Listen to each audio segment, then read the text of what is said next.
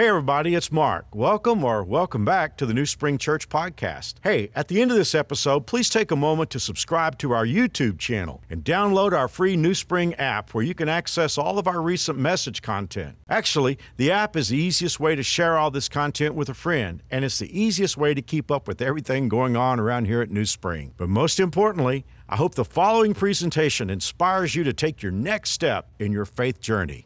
Enjoy. So it was right after a divorce care or grief care session. I don't remember which one. My wife and I oversee both of those ministries, and I try to be there every night for grief share and divorce care. After one of the sessions, everybody was kind of leaving, and one person came up to me and said, "Jonathan, I have a friend I want to come see you. I think you could help them," and they're kind of giving me some context for this relationship and how I might be of some help. And but in the process of sort of telling me about it, he says, just be careful. That's not a good introduction. That's not a good way to start. When somebody says, "I'm going to send somebody to see you, just be careful," and so warning bells start to go off. And then they really started to go off because he said, he's just kind of an unbalanced person. Now, I don't know about you, but when somebody says, "Hey, this person is unbalanced," well, that worries me a little bit. I'm wondering, what exactly am I getting myself into? Because when I hear unbalanced, I think, reactive, not terribly in touch with reality, a person who's potentially doesn't receive feedback well, and that in of itself is challenging in a counseling sort of situation. And then beyond that, I'm thinking, even potentially dangerous. Sometimes we hear somebody say that someone is unbalanced, and we kind of go to that place. We think, maybe I should be concerned. I'm thinking, should I call in security? Like, how worried should I be about disappointment, And by the way, thanks for sending this person to me. I appreciate that very much. Swell, I'm looking forward to it. I marked that on my calendar, But I was thinking, after we had that conversation, as I was leaving the building, I was thinking, maybe one of the most insulting things you can say about a person that they're unbalanced. I mean, there are a lot of things you can say about somebody that are not nearly as insulting as that. I mean, you could say about me that Jonathan is weird. You're right. I've accepted that at this point. I've gone through all the stages of grief, and at this point, I accept that I'm weird. That's part of who I am, and you could say that about me, and I'd have to agree with you. You could even say something that's not true about me, and I could probably, depending on what it was, I could probably get over it. But if you were to say, well, Jonathan's just, unbalanced, well, I'm just not sure we could be friends anymore. It's kind of a harsh thing to say about somebody, So I'm kind of processing that as I'm leaving the building. And that night, I was on a health kick at the time. I'm not anymore, as you can tell. But I was determined, at the time I was actually working out every day, and I was determined not to miss a day. And I hadn't been that day, and I have a membership at one of these 24-hour places. And so leaving campus that night, I had my gym bag and I was headed to go work out. And when I got there, it was just me. I mean, there really wasn't anybody else there working out. And I'm still kind of processing this in my head. This person's going to come see me and they're unbalanced, And as I'm there, now here's a challenge that I have at the workout facility. I don't know if you have this, but when I get there, there's something that I work very hard to avoid, smack in my face the whole time, which is network and cable television. We have TV sets in our house, and I'm very thankful for streaming services because they've allowed me to be much more selective about, plus no commercials, which I love. No commercials, that is spiritual. That feeds my soul. There are no commercials. But then I go to the workout facility, and what I've been avoiding is right there in front of my face. All the network television, all the cable networks, 20 TVs lined up, and being ADHD, the worst thing they could do is to close caption all those TVs, and that's exactly what they've done. So I'm reading, because I read really fast. I'm a speed reader. So I'm unintentionally watching 9 TVs at once, because I'm just reading all those captions all the way across. And there are some reality shows on, and I should put reality in quotes. There's some reality TV shows. There's a soap opera, which that I've learned from when I've been there working out and see the soap operas. Now that's just good comedy. That's really funny, and I enjoy that, the humor in it. But then there were some political programs on, and there was one station that's highly conservative in their views, and one station that's sort of on the other end of the political spectrum. And as I was watching those channels and thinking about this idea of being balanced or being unbalanced, and the fact that in my life, I tend to assume that being balanced is the norm and being unbalanced is the exception. That's why it's insulting. When someone says you're unbalanced, they're basically saying you're not like the rest of us. We're all balanced and you're not, right? as I'm watching the TV, I'm beginning to think I've got this completely backwards. That being unbalanced is the norm, and being balanced is the rare exception. And I'm talking rare exception. I mean, I'm watching these two political channels. I don't want to get into any kind of discussion about politics here, but I'm watching these two political stations. They're covering the same story, but from such completely different, polar, extreme ways that it's almost like two different stories. You'd almost think you were hearing about two different stories. It's the same story, but it's just being covered from such extreme viewpoints. And I could not imagine people saying more extreme things, characterizing things in more extreme ways. I just got to the point where I wouldn't even want to be on a machine that was on that side, because I could almost put up with anything other than the political commentary, because it was absolutely just insultingly out of balance. I began to think about the fact that the world that we live in, if you begin to think about the environment that we're in, it's very unbalanced. I mean, I think we felt that in 2020, didn't we? I mean, I feel like we were dealing with two different illnesses as a country. We were dealing with COVID as an illness, but we were also dealing with the illness of polarization. We were dealing with the illness of, as a culture, being drawn to extremes, being pressured to extremes, being in some ways lured into extremes, such that people are no longer able to walk together because we've developed this lack of balance in our culture. It's a real problem. So there's that. Our environment is unbalanced. But you know what the Bible also says? That not only am I in an unbalanced world, I was born unbalanced. Right? I mean, physically I was born unbalanced. I'm pretty sure nobody in this room was born in the birthing suite, walked up to the physician and said, "Great delivery, doc, I appreciate that very much. Send my mother the bill, would you?" Because we're born unbalanced. We don't have the ability yet to balance, but I was born with a sin nature. So from an emotional and logical and from my standpoint of my soul, I was born with a lack of balance. I did not come into this world balanced. So where does that leave us? I was born unbalanced into an unbalanced world full of unbalanced people. Yeah, it starts to make sense that the norm is to be unbalanced. Actually, it would be weird. It would be a weird thing to be a balanced person in this world. And yet, it's a good weird. And that's what we want to talk about in this series. How do I be that good weird? How do I be the exception? How do I be the balanced person, even though my default is to be unbalanced? I'm in an unbalanced environment, and that unbalancedness, that's not a real word, can really impact my life in a negative way. How do I overcome that? How do I live a balanced life? And by the way, what we mean by balance in this series, here's just a working definition. I love to sort of craft out a working definition so we all know what we're talking about. Balance in this series is the ability to stay upright when it would be easier to fall. The ability to stay upright when it would be easier to fall. That is why it is difficult for a toddler to stand and walk. It's actually much easier to fall, right? That is why it takes a while to learn how to ride a bike. It's easier to fall off a bike than it is to ride a bike. That's why for a gymnast, it takes years of practice to get good at doing the balance beam, because it's easier to fall off the balance beam than it is to stand on the balance beam. And how many of us know that there are areas of our life where it is much easier to fall than it is to stand? In this series, we're going to talk about 3 areas of your life where it is much, much easier to fall than it is to stand. But if we could develop balance in these 3 areas, we could live a fearless life. And I'm going to tell you in a minute why we can live a fearless life. But these 3 areas is our thoughts, our words, and our actions. See, it's very easy to fall in our thought life, because what we think, right, is something that only we have control of. Only I have control of what I think, but what I think has control of me, right?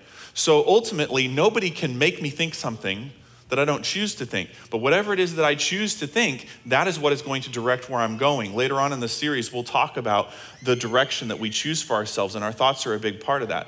But we're going to spend a lot of time talking about how do we find balance in our thought life. And then in our words are a real challenge. And it's honestly maybe one of my biggest challenges in this series, because I struggle with words.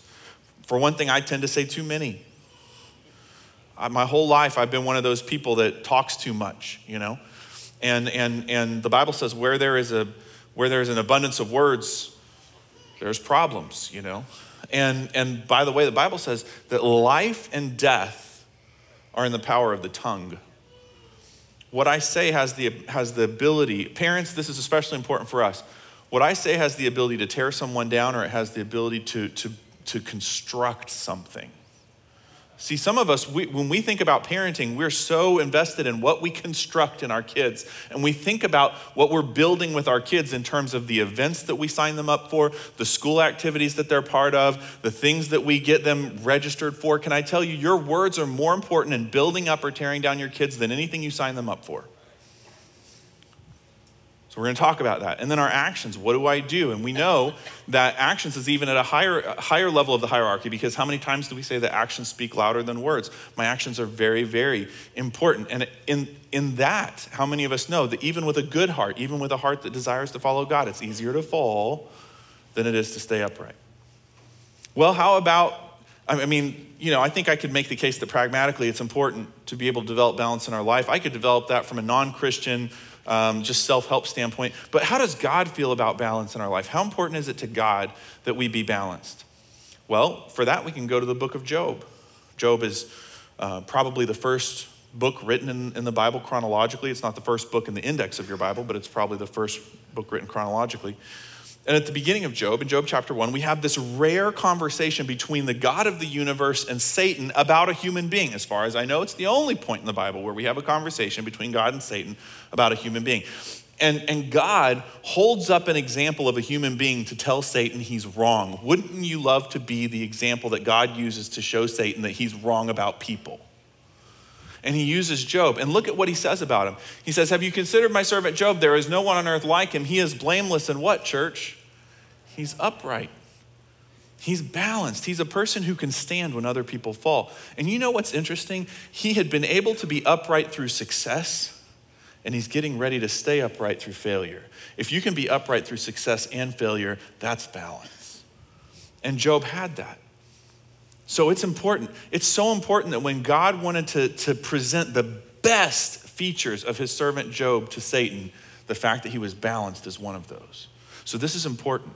It's a big, big deal. And we're going to spend these 4 weeks talking about how do I develop a balanced life. This is a big deal for me. How do I become a balanced person? This is part of my personal development plan for 2023. I did a lot of thinking about this in 2020. I did a lot of thinking about how unbalanced our culture was being and how that was seeping into my life, and how, again, I was born as an unbalanced person. The truth is, it's not very insulting. Once I come to accept that I'm an unbalanced person like all the rest of us, right? And I'm working on this. I begin to realize this is a journey I'm going to be on for the rest of my life, is developing balance, right? So I want to know, how do I do that? How do I develop balance? And so we're just going to get started this week. And then the next 3 weeks, we're going to take it to a whole other level. But first, I just want to make the point that how we talk about balance is usually wrong. By that person telling me he's an unbalanced person, that assumes that it's like an on-off switch. You're either balanced or you're not. Some of us are balanced, some of us are not balanced. Yeah, that doesn't actually work. That doesn't work in both the realm of our soul and the realm of our emotions. It certainly doesn't work in the physical realm, right?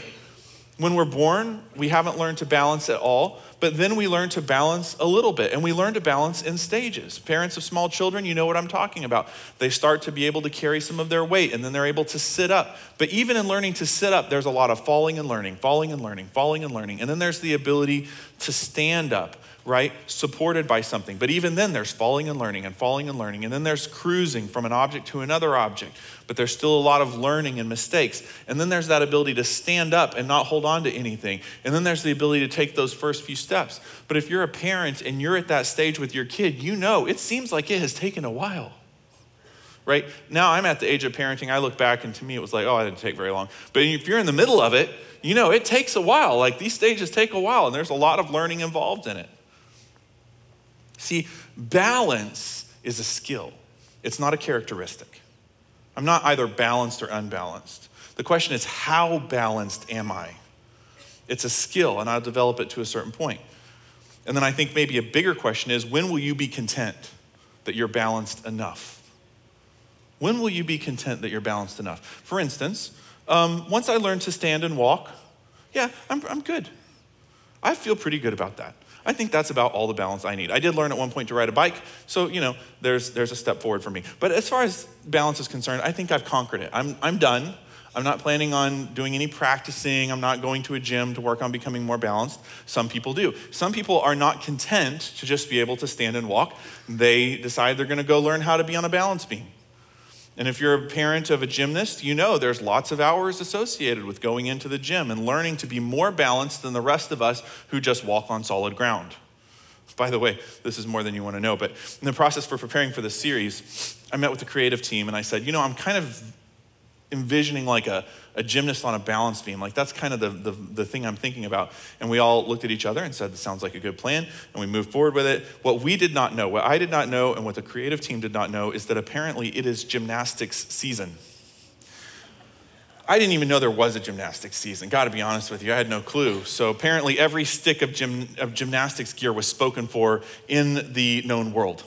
There was not a balance beam to be had anywhere. Fortunately, we were finally able to get our hands on one. But in that world of gymnastics, where everybody's going to gymnastics meets right now, think about this, that the room is quickly divided into people who can balance enough to be on the balance beam and people who can't. If you go to one of those meets, the people in the stands, for the most part, are people who would not get up on that balance beam if you paid them to. They're not interested in that because they know they have not developed the skill to be on that balance beam. They've got enough skill to walk and stand, but not enough skill to get up on that thing because they would fall and bust their head open. And yet, there are gymnasts who are not afraid. Remember a second ago I said we're going to talk about why developing balance will remove fear from your life? A gymnast is not afraid of the balance beam. They don't walk up to the balance beam and feel intimidated by it because they know how to stand on it. They know how to do these incredible athletic exercises on this beam. They've worked hard, they've developed the skill, and that balance beam is not intimidating to them. But it would be intimidating to you or me. Well, let's take it another level. Some people, that's not good enough, and they walk on tight ropes. I mean, I'm just breaking into a cold sweat just looking at the picture. And they walk hundreds of feet in the air with no safety net. The Wallendas have done that famously for generations. But they didn't just show up one day and say, I do believe I'm going to walk the tightrope. It's not like Nick Wallenda just decided one day for the first time in his life, I think I'll walk a tightrope. Let's string one over the Grand Canyon. Let me give it a shot. He did walk on a tightrope across the Grand Canyon, but it took his entire life of learning how to do this before he was ready. And not only did it take decades of practice, they strung a wire across the desert that was a practice wire that he walked on over and over and over again that was the length of the Grand Canyon before he actually attempted the Grand Canyon walk. What I'm saying, folks, is if you struggle with balance, it's not because you're an unbalanced person. You can develop this skill. It is a skill and you can develop it. Anybody can.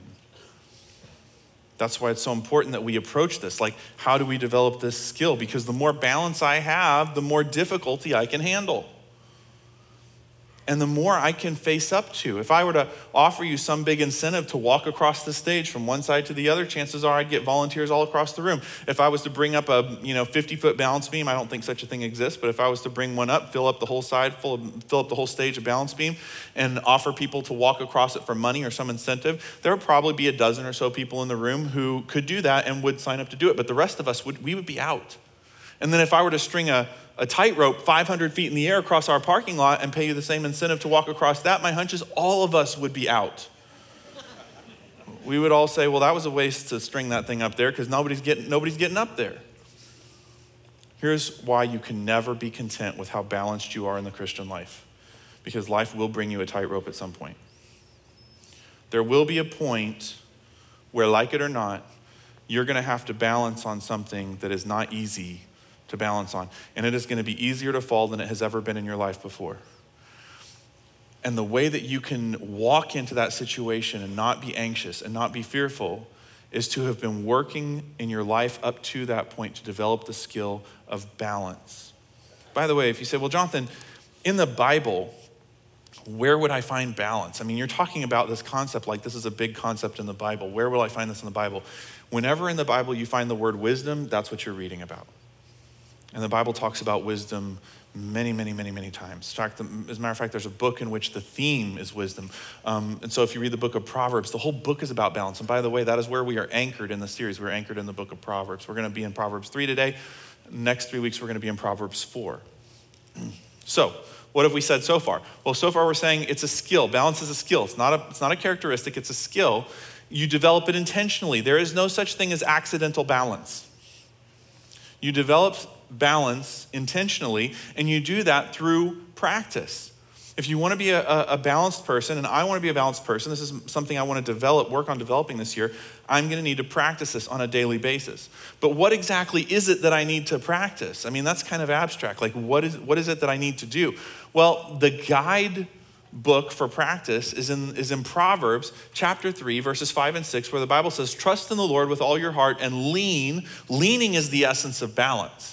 To balance is to know where to put your weight, to know where to lean. Lean not on your own understanding. In all your ways, submit to him, and he will make your path straight. Another way of translating that would be he will balance you out and point you in the right direction. That is what I want. I want God to balance me out and point me in the right direction. See, the thing about it is, no matter how hard I try, if I don't follow God, I cannot be a balanced person. I can develop knowledge. I can develop some ability to process things well. I might make some smart decisions, but ultimately, the calibration of going where I need to go in life comes from following God. My ability to point my compass in true north when I get lost comes from following God. And the Bible says that what I can practice is I can practice trusting God with all my heart. Now, let me tell you something that's been a challenge for me. I think one of the reasons why I've struggled sometimes in personal growth in my Christian life is that sometimes when I read scriptures like this, I'm a little bit too abstract and I'm definitely too global. I look at it and I'm zoomed way out and I say to myself, do I generally trust God? Yeah, I generally trust God.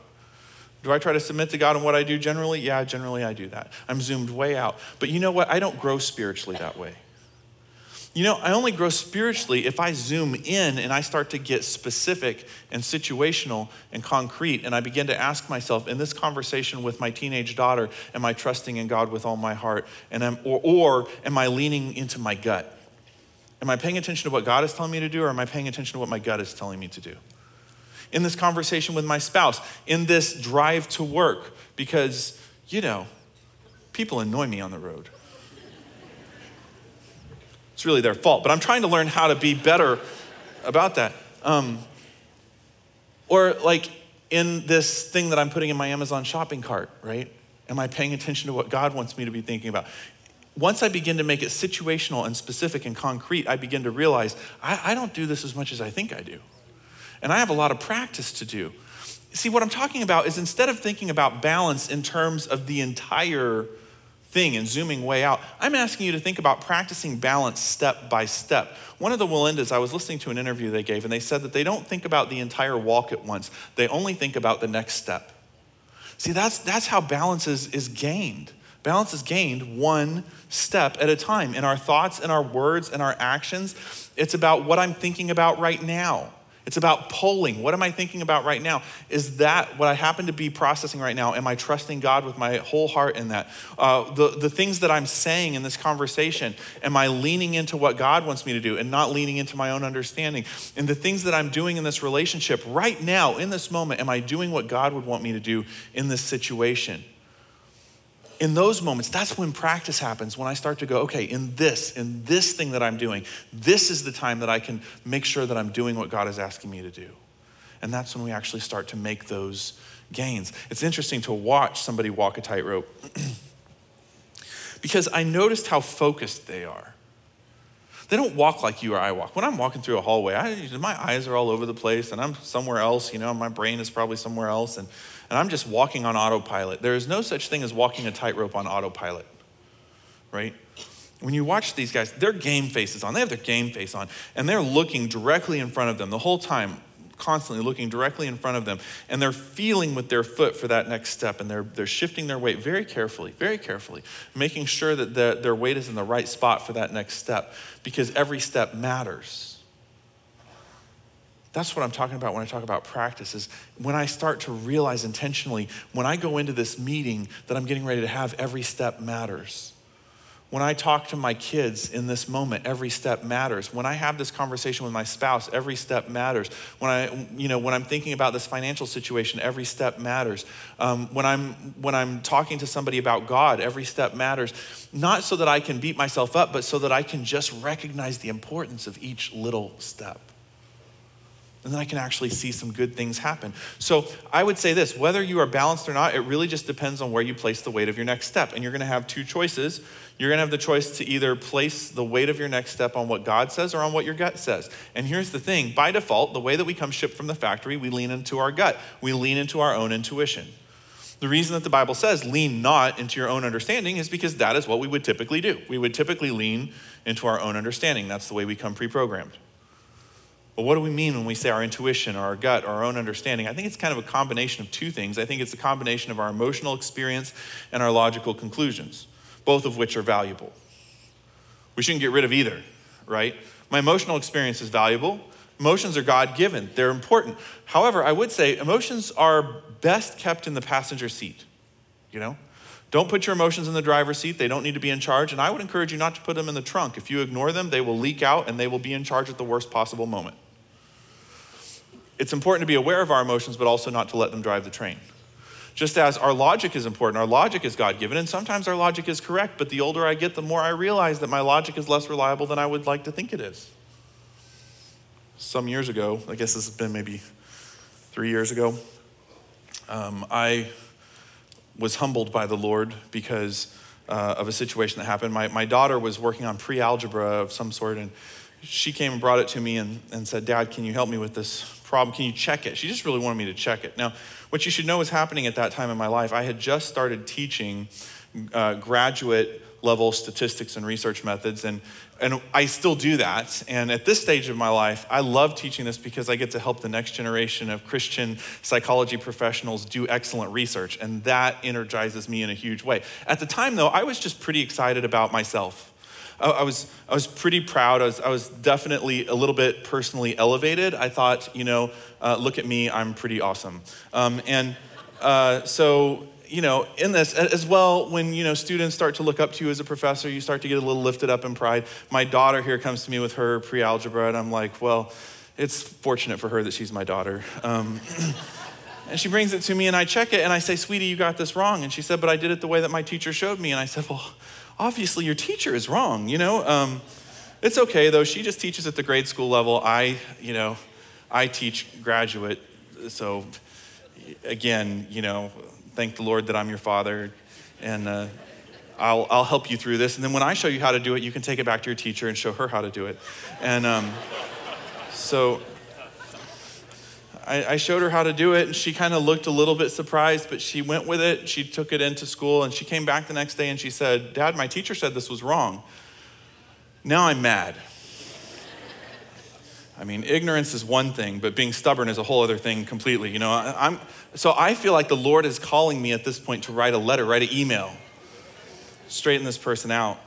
So I began to write this email to explain some of the higher points of math. And my wife, now I don't know, guys, if you recognize, if you have this experience, men in the room, perhaps this is your experience as well. Sometimes the Holy Spirit seems to speak through my wife. I don't know, what kind of arrangement God and her have. They must have come to some sort of agreement. But at some point, my wife will say something, and it's probably from the Lord. And she says to me, "Jonathan, you should really rework the problem before you send that email."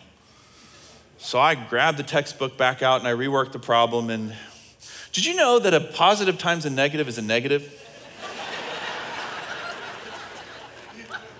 I knew that, but apparently I just took leave of it for a minute. And so I was wrong. And that reminds me, every time I think about that reminds me that so often we think that we have logically processed something. We know our emotions are unreliable. I don't think anybody in the room is surprised about that. We know our emotions are unreliable. But isn't it amazing how much we lean into our logic? Because if we think we've thought it out, if we think we know how it's supposed to be, if we think we have all the pieces of how to figure this out and we figured it out, isn't it amazing how firmly we will stand on that?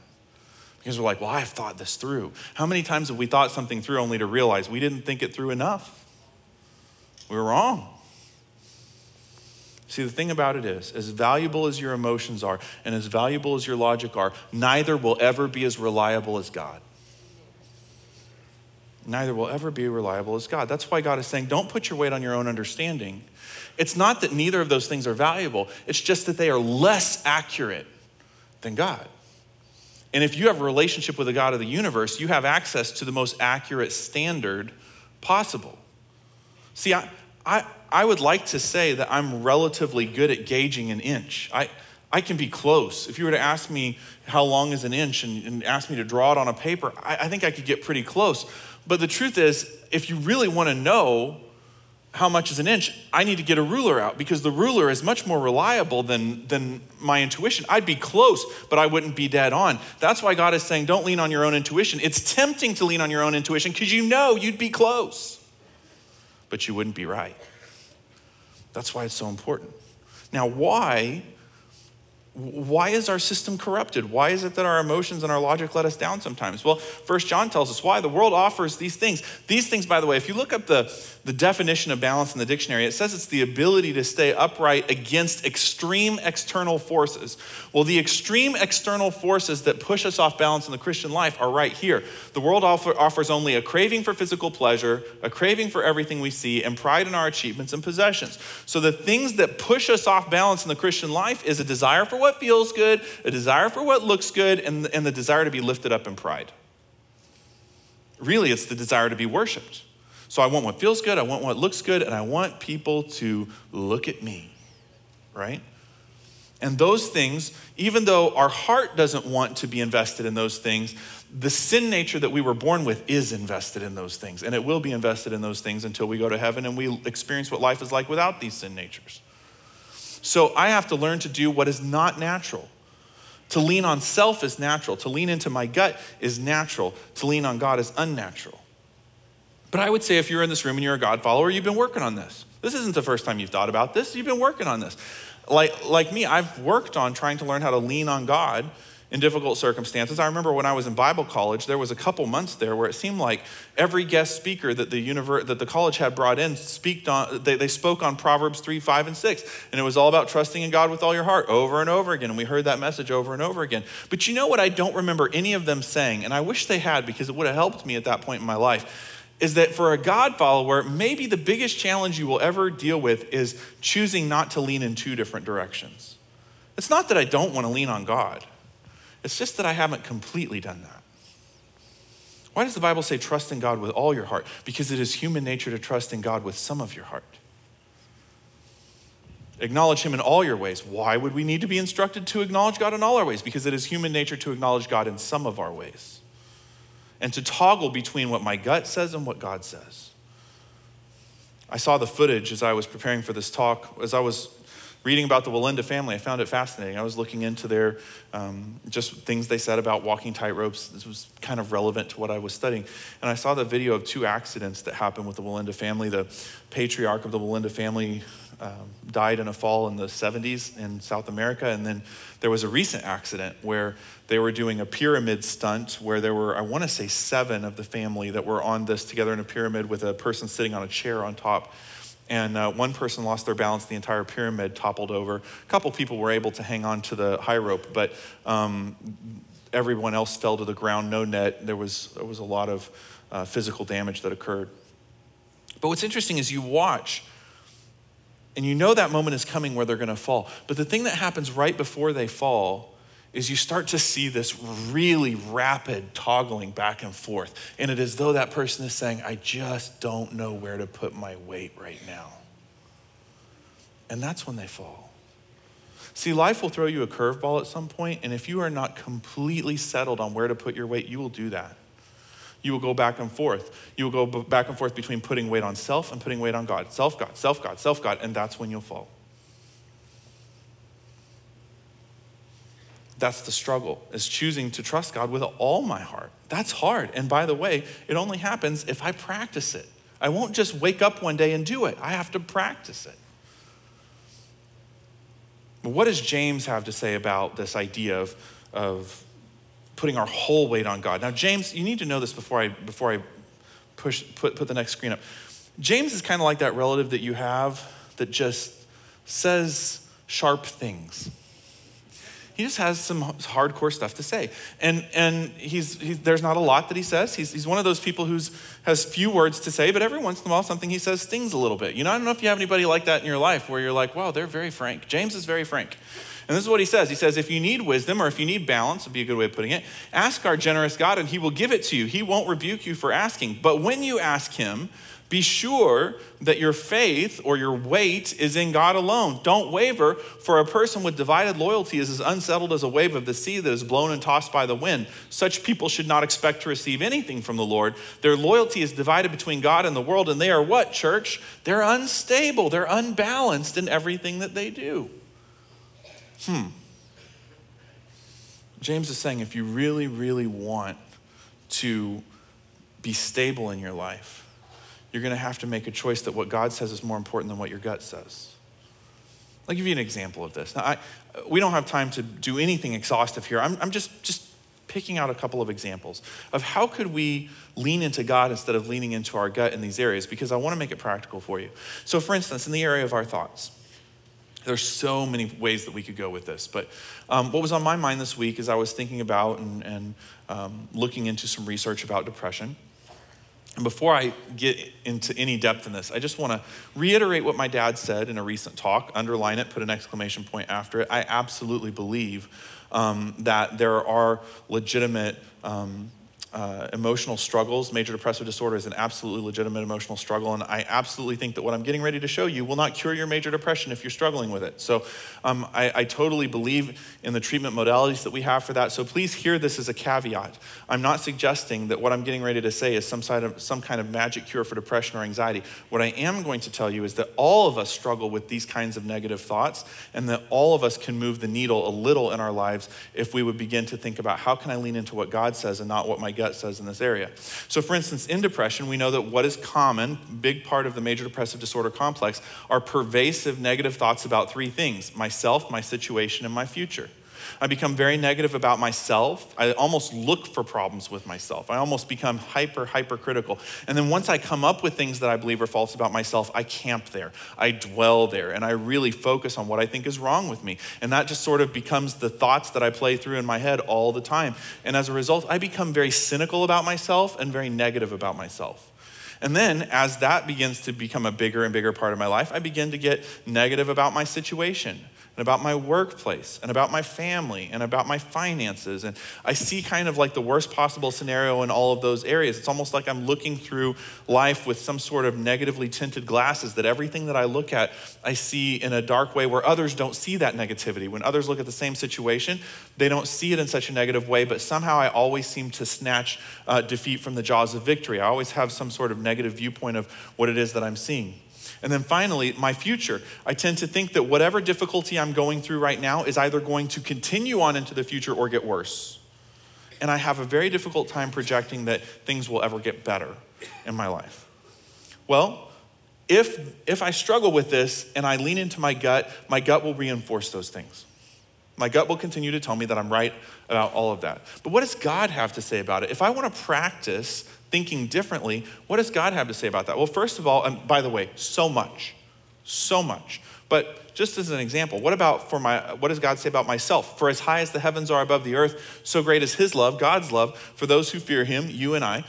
As far as the east is from the west, so far has he removed our transgressions from us. One of the reasons why we get so negative about ourselves is because we know that we've failed and we see our own failures. But what is so awesome about this is God says, for the person who has calibrated their soul toward God, who says, God, you are right and I am wrong. When I fall short, it is not because God has somehow failed me, it is because I have failed God, and yet I still am calibrating myself to true north and saying, I'm trying to follow you, God. I'm an imperfect human being and I really struggle, but I'm doing my best to follow you. For that person, as we come to God and we confess our sins and we say, I have failed, God then takes those and puts them as far away from his view of us as you can possibly imagine, more than a human being can imagine. That's why directions are used here, east and west, because from a human vantage point, that's as far as our brain goes. Personally, I think God separates it in a way that a human being can't understand. When we look in the mirror and we see ourselves, we see all of that, the baggage and the failures, but what you need to know is that when God looks at you, he doesn't see those things.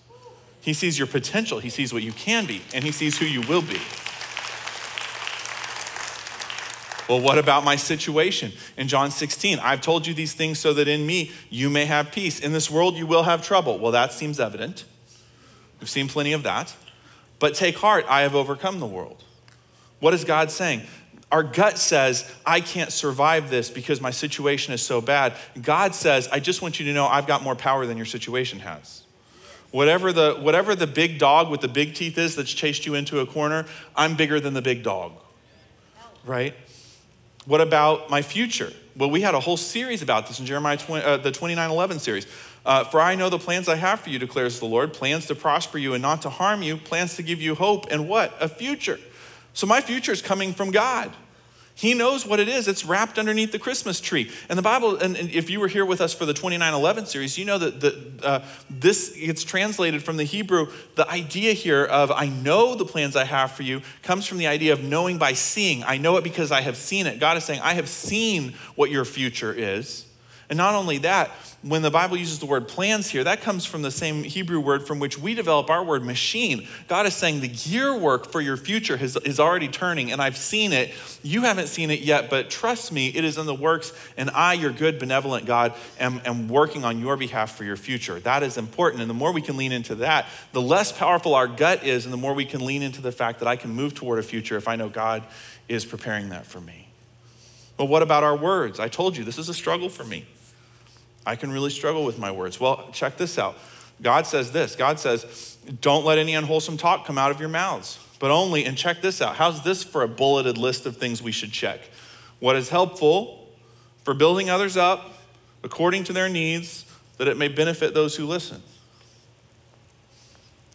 This is getting in my grill a little bit, that every step that I take, I have to start thinking about what I say in conversations. And if I'm going to practice getting better, what I have to practice is asking myself, is what I'm getting ready to say going to be helpful? By the way, did you notice that's positive, not neutral?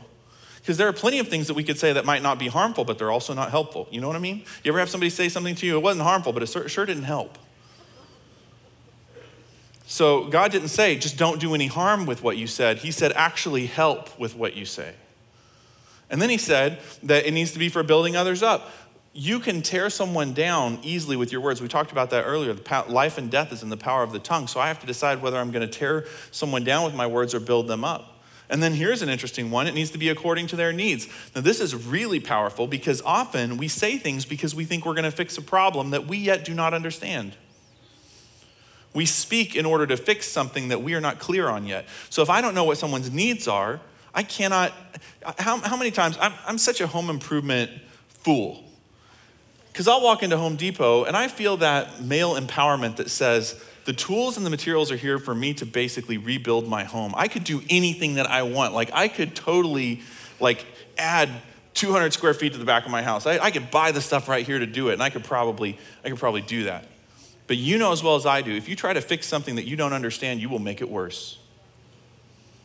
So if I don't understand what the needs are, I'm going to make it worse. And then finally, to benefit those who listen. Now this is really important. Parents, tune in here. Those here is a plural word.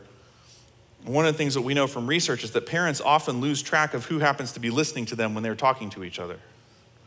There are little ears around a lot of the time. And we aren't really asking, first of all, we should be asking, is what I'm going to do going to benefit my spouse? But there's an even bigger question. Is what I'm getting ready to say not only going to benefit my spouse, but is it going to benefit my kids? Because if they're listening, they're part of the those that the Bible is talking about. I need to always take into account who is here. By the way, this is a good work rule too. If you have to deal with an issue with somebody at work, you need to ask yourself who all is around, because it's not just about me benefiting the person I'm talking to, but the Bible has given me an imperative that anybody who's listening, I need to make sure that what I'm saying is beneficial for all those people. So you see what I'm saying? That's a pretty major litmus test. And then if you want to know what the most hardcore test of all of them is under actions, where Jesus tells us that in everything you need to do to others what you would have them do to you. That's a major test.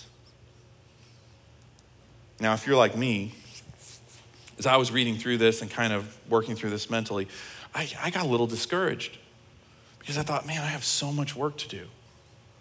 In order to lean on God instead of leaning on my gut in these areas, wow, I have a lot of work to do. And yet it was as though God didn't speak to me audibly, but it was almost as though God spoke to me and said, but Jonathan, think about how much ground you have to take. Think about how much better your life is going to be as you step by step, day by day, begin to develop balance. Every day of the Christian life is an opportunity to practice your balance. to practice getting this right, to take a step in a forward direction. Yes, you're gonna fall. I'm gonna fall. We're all gonna fall. That's part of learning to be more balanced. But every day that we go out there and we try to learn how to be more balanced, the better we get. And by the way, God is cool with that arrangement. Check this out in Lamentations. The Bible says that God's faithfulness is great. His mercies begin afresh every morning. Aren't you thankful it's every morning and not, I don't know, like every 7 years or something, right?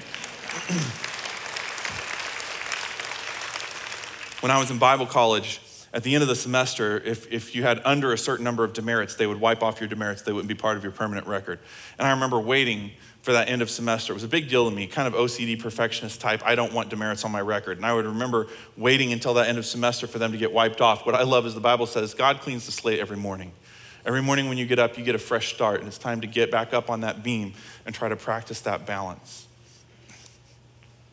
I'm over time, but I just want to make sure that we're clear on what the takeaway is for this week, and then I have one other thing that I want to cover. But for the takeaway for this week, the main thing I want you to remember, and we'll try to make sure that over these 4 weeks, we're very clear about what you can take home with you. But for this week, it is this. Balance is a skill. It's not a characteristic. It's not a personality trait that you develop by putting your weight on Jesus one step at a time. You're going to practice one step at a time, putting your weight on Jesus. And if you do that, you will develop a skill. Will you fall? Sure you will. But you will start to get better and better and better. And the people around you will start to notice that your thoughts, your words, and your actions are improving. But I do want to speak to the person in the room who would say, Jonathan, all of this has been helpful. I want to practice my balance. I'm going to do that. But I got a little bit of a problem, and that is that right now there is a tightrope in front of me, and I have no choice but to walk it. And I have not practiced for this.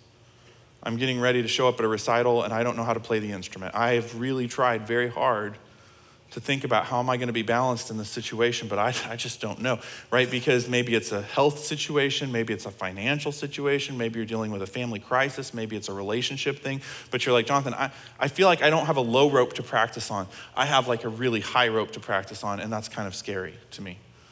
Well, if that's you, there's a passage in the scripture just for you.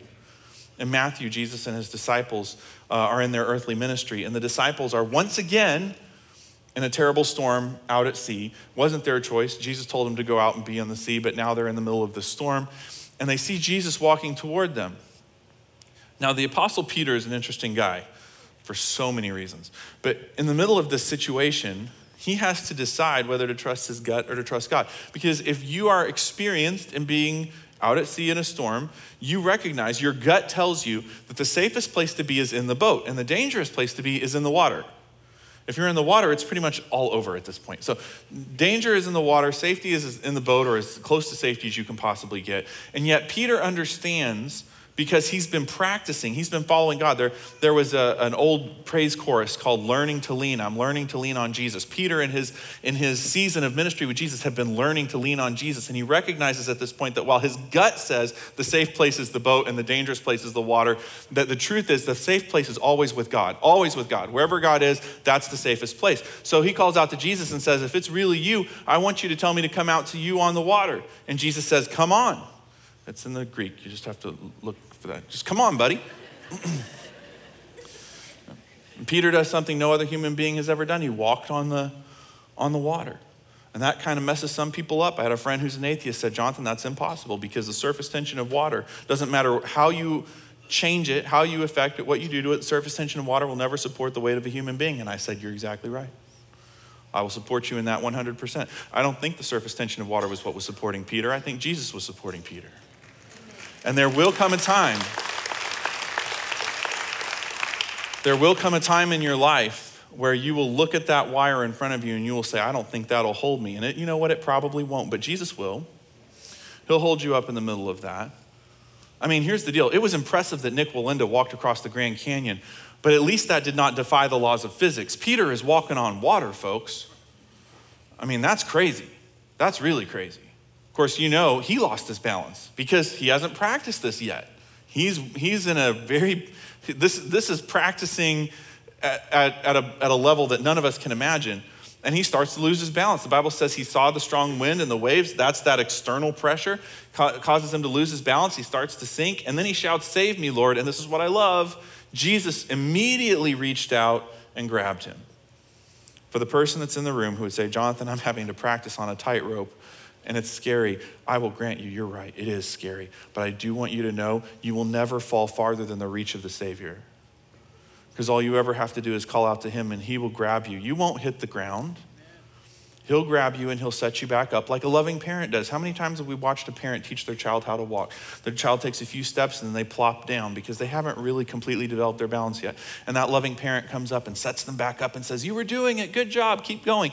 That is what God will do for you. I don't care if you're on a high wire. He will grab you before you hit the ground and he will set you back up and he will say, you were doing it, good job, just take some more steps. Oh, we're gonna have some fun with this series. Because if we can develop balance, we can be the exception and not the rule, and we can make a change in this world.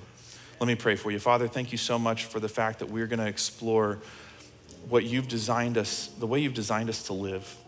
Help us to lean on you when we go through difficult circumstances and things that don't make sense. Give us the ability to recognize that even though our gut seems so loud, that we need to listen to your voice in the middle of the difficult things that we go through.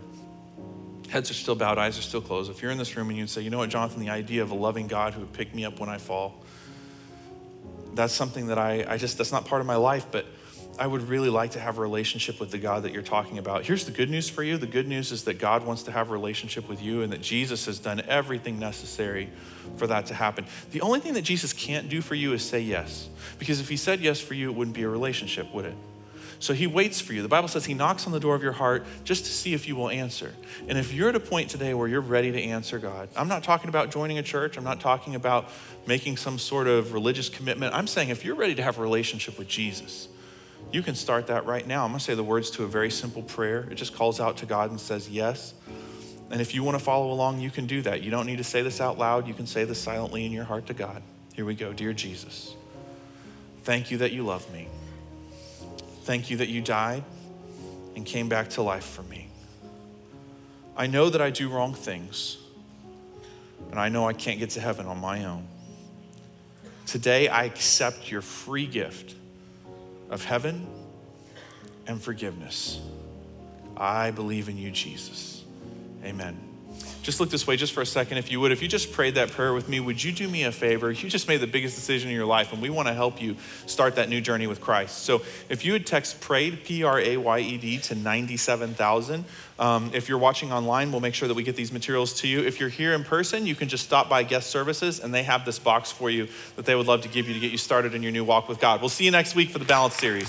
Once again, thanks for listening. If you live in Wichita, the surrounding area, we'd love for you to engage with us in one of our weekend services. For directions, service times, and information about our incredible kids and student environments, visit us at newspring.org. One more time, newspring.org.